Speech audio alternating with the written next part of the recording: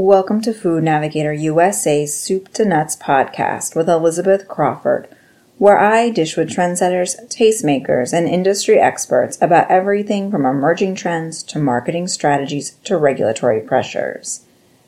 When Amazon first acquired Whole Foods Market, it sent a tremor of fear throughout the entire industry that brick and mortar soon would be dead, and it triggered a flurry of investment in online shopping technology. But a year and a half and millions of dollars later, research from Walker Sands Communications shows that the vast majority of consumers still prefer to buy food in physical stores.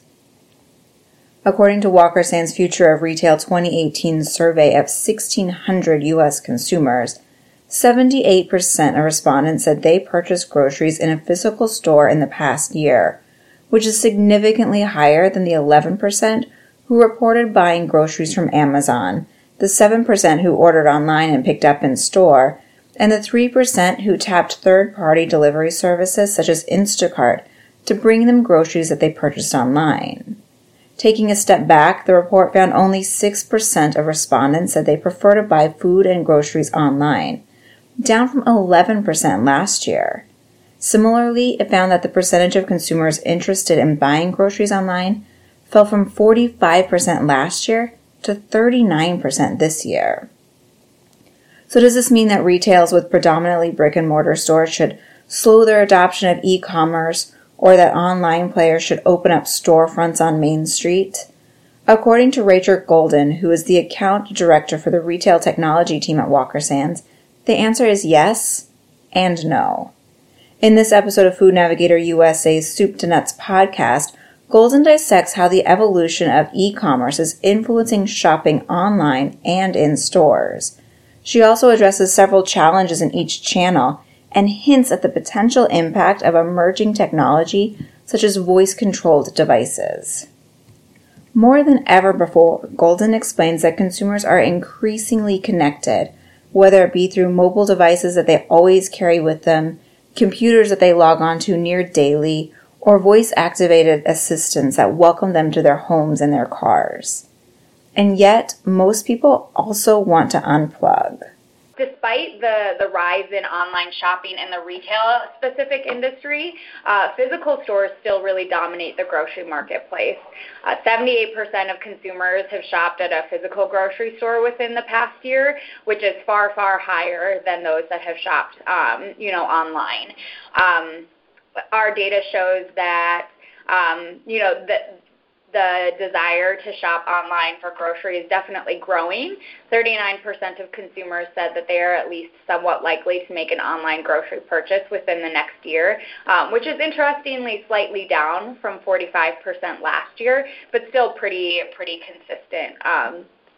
What that tells us is that online purchase or online shopping is growing in the retail space, and it will likely carry over to the grocery space as consumer comfortability continues to grow.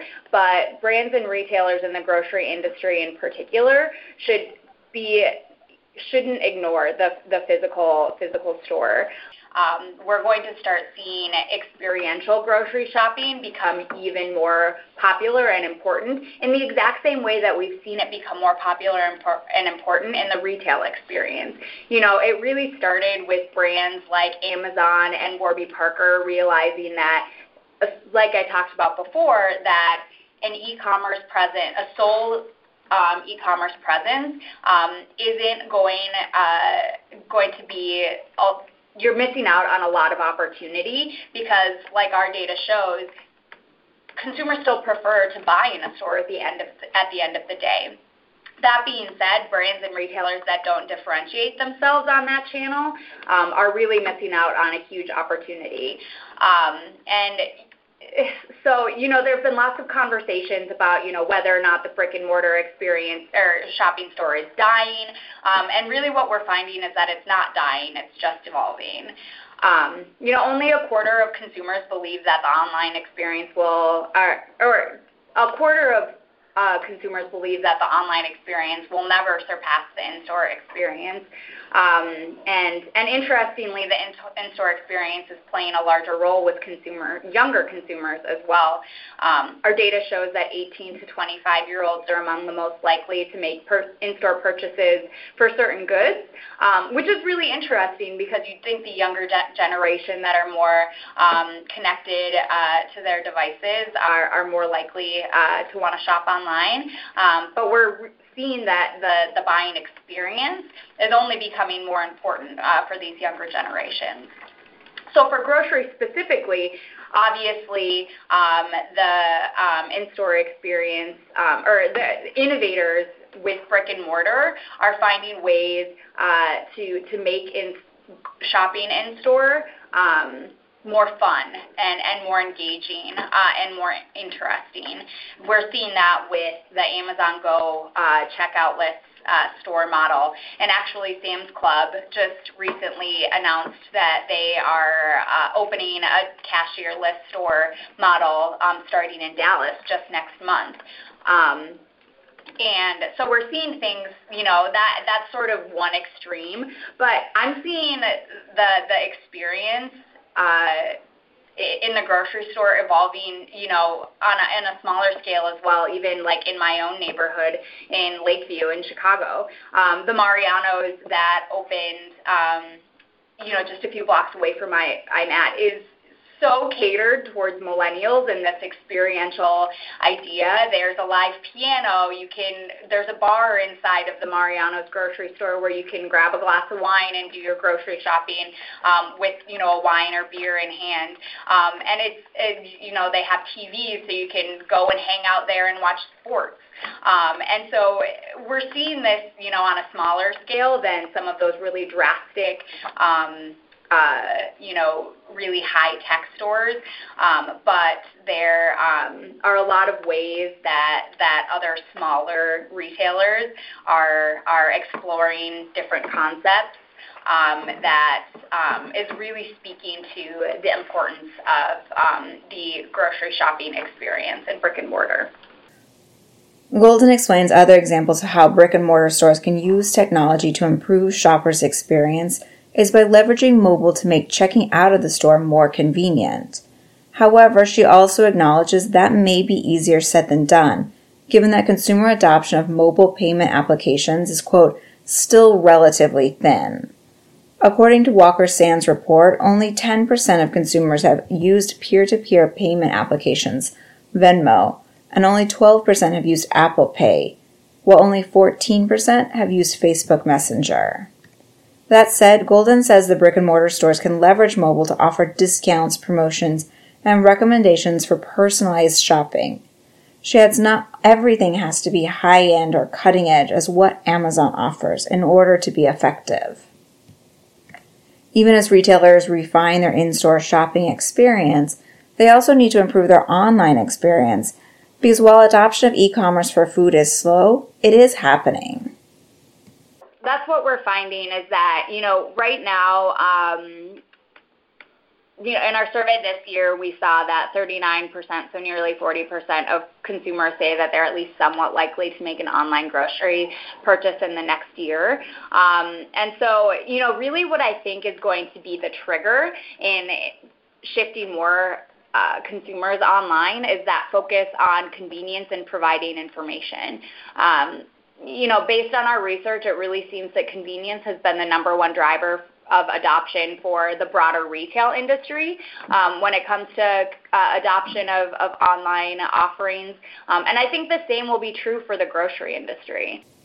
That said, Golden warns online grocers have some substantial hurdles that they still need to overcome, including consumer concerns about quality. There are unique challenges of buying fresh produce online that aren't seen in the retail industry, and so grocers are really going to have to figure out how to accommodate that before I think we're going to see that really widespread consumer adoption that we're seeing in the broader retail industry. Purchasing produce is still very much driven by the look and feel. You want to touch your avocados to see how ripe they are. You want to look at the size of the apples that are inside of the grocery store, and pick the ones that, aren't bruised, those types of things. And that's been really difficult for grocers to accommodate for online. And so one of the things that I think that we're going to be seeing more and more of is grocers that are investing in online commerce, doubling down on product information as a way to build trust and confidence that in consumers, that they know what they're getting at the end of the day. It's hard to say what that will look like at this point, but I would say that in the future we're probably going to be seeing more images offered for groceries online, videos, more information about nuanced things like the age of produce, and things like that, to build more confidence in consumers to purchase those types of things online. It seems like there are lots of different ways that this could happen. Blockchain is one type of technology that could provide that additional information for consumers down the line. And so it'll be interesting to see what type of technology comes out in the next couple of years to provide consumers with the information they need to feel confident in their online grocery purchases. Another major challenge for online shopping is convenient and fast delivery. Yeah, so our data found that, more than consumers want and expect free shipping at this point. I think it's pretty obvious that consumers will choose a $12 product with free shipping over a $10 product with $2 shipping. And so I think we'll start to see more and more retailers bake that into their costs. Somebody has to pay for that. It's certainly not free for the retailer, so I think they'll just change their pricing model so that, ultimately shipping appears to be free, even though it's baked into the customer-facing price. And it's interesting, we're seeing this happen. There's been sort of this competition among retailers, especially around the holidays, for the fastest and least expensive shipping. I think Walmart originally made an announcement that they were going to offer 2-day shipping, 2-day free shipping during the holidays, and then Target bounced back the next day saying that they were going to offer the same thing. A third challenge, which could represent an opportunity, is the rise of voice-controlled devices and the role that they'll play in grocery shopping going forward. Based on what our data showed, voice-controlled devices will play a really large role in the grocery experience moving forward, not just for purchasing, but also for more of the experiential things like making shopping lists, recipes, and just generally improving the experience in the kitchen. So what we found is that purchasing on voice-controlled devices is still pretty low, but brands and retailers that are finding ways to engage consumers in ways outside of purchasing by offering them other more experiential things like the ability to make shopping lists or pull different recipes and things like that are really infiltrating the customer experience or the buying experience with grocery in ways that others aren't. We found that 27% of consumers that own a voice-controlled device use it to make shopping lists, and 33% of consumers have a voice-controlled device in their kitchen, which really highlights the opportunity that grocery brands and retailers have to meet consumers where they're at and optimize their search and marketing strategies on voice devices, even though purchasing on voice devices hasn't quite gained a ton of traction yet.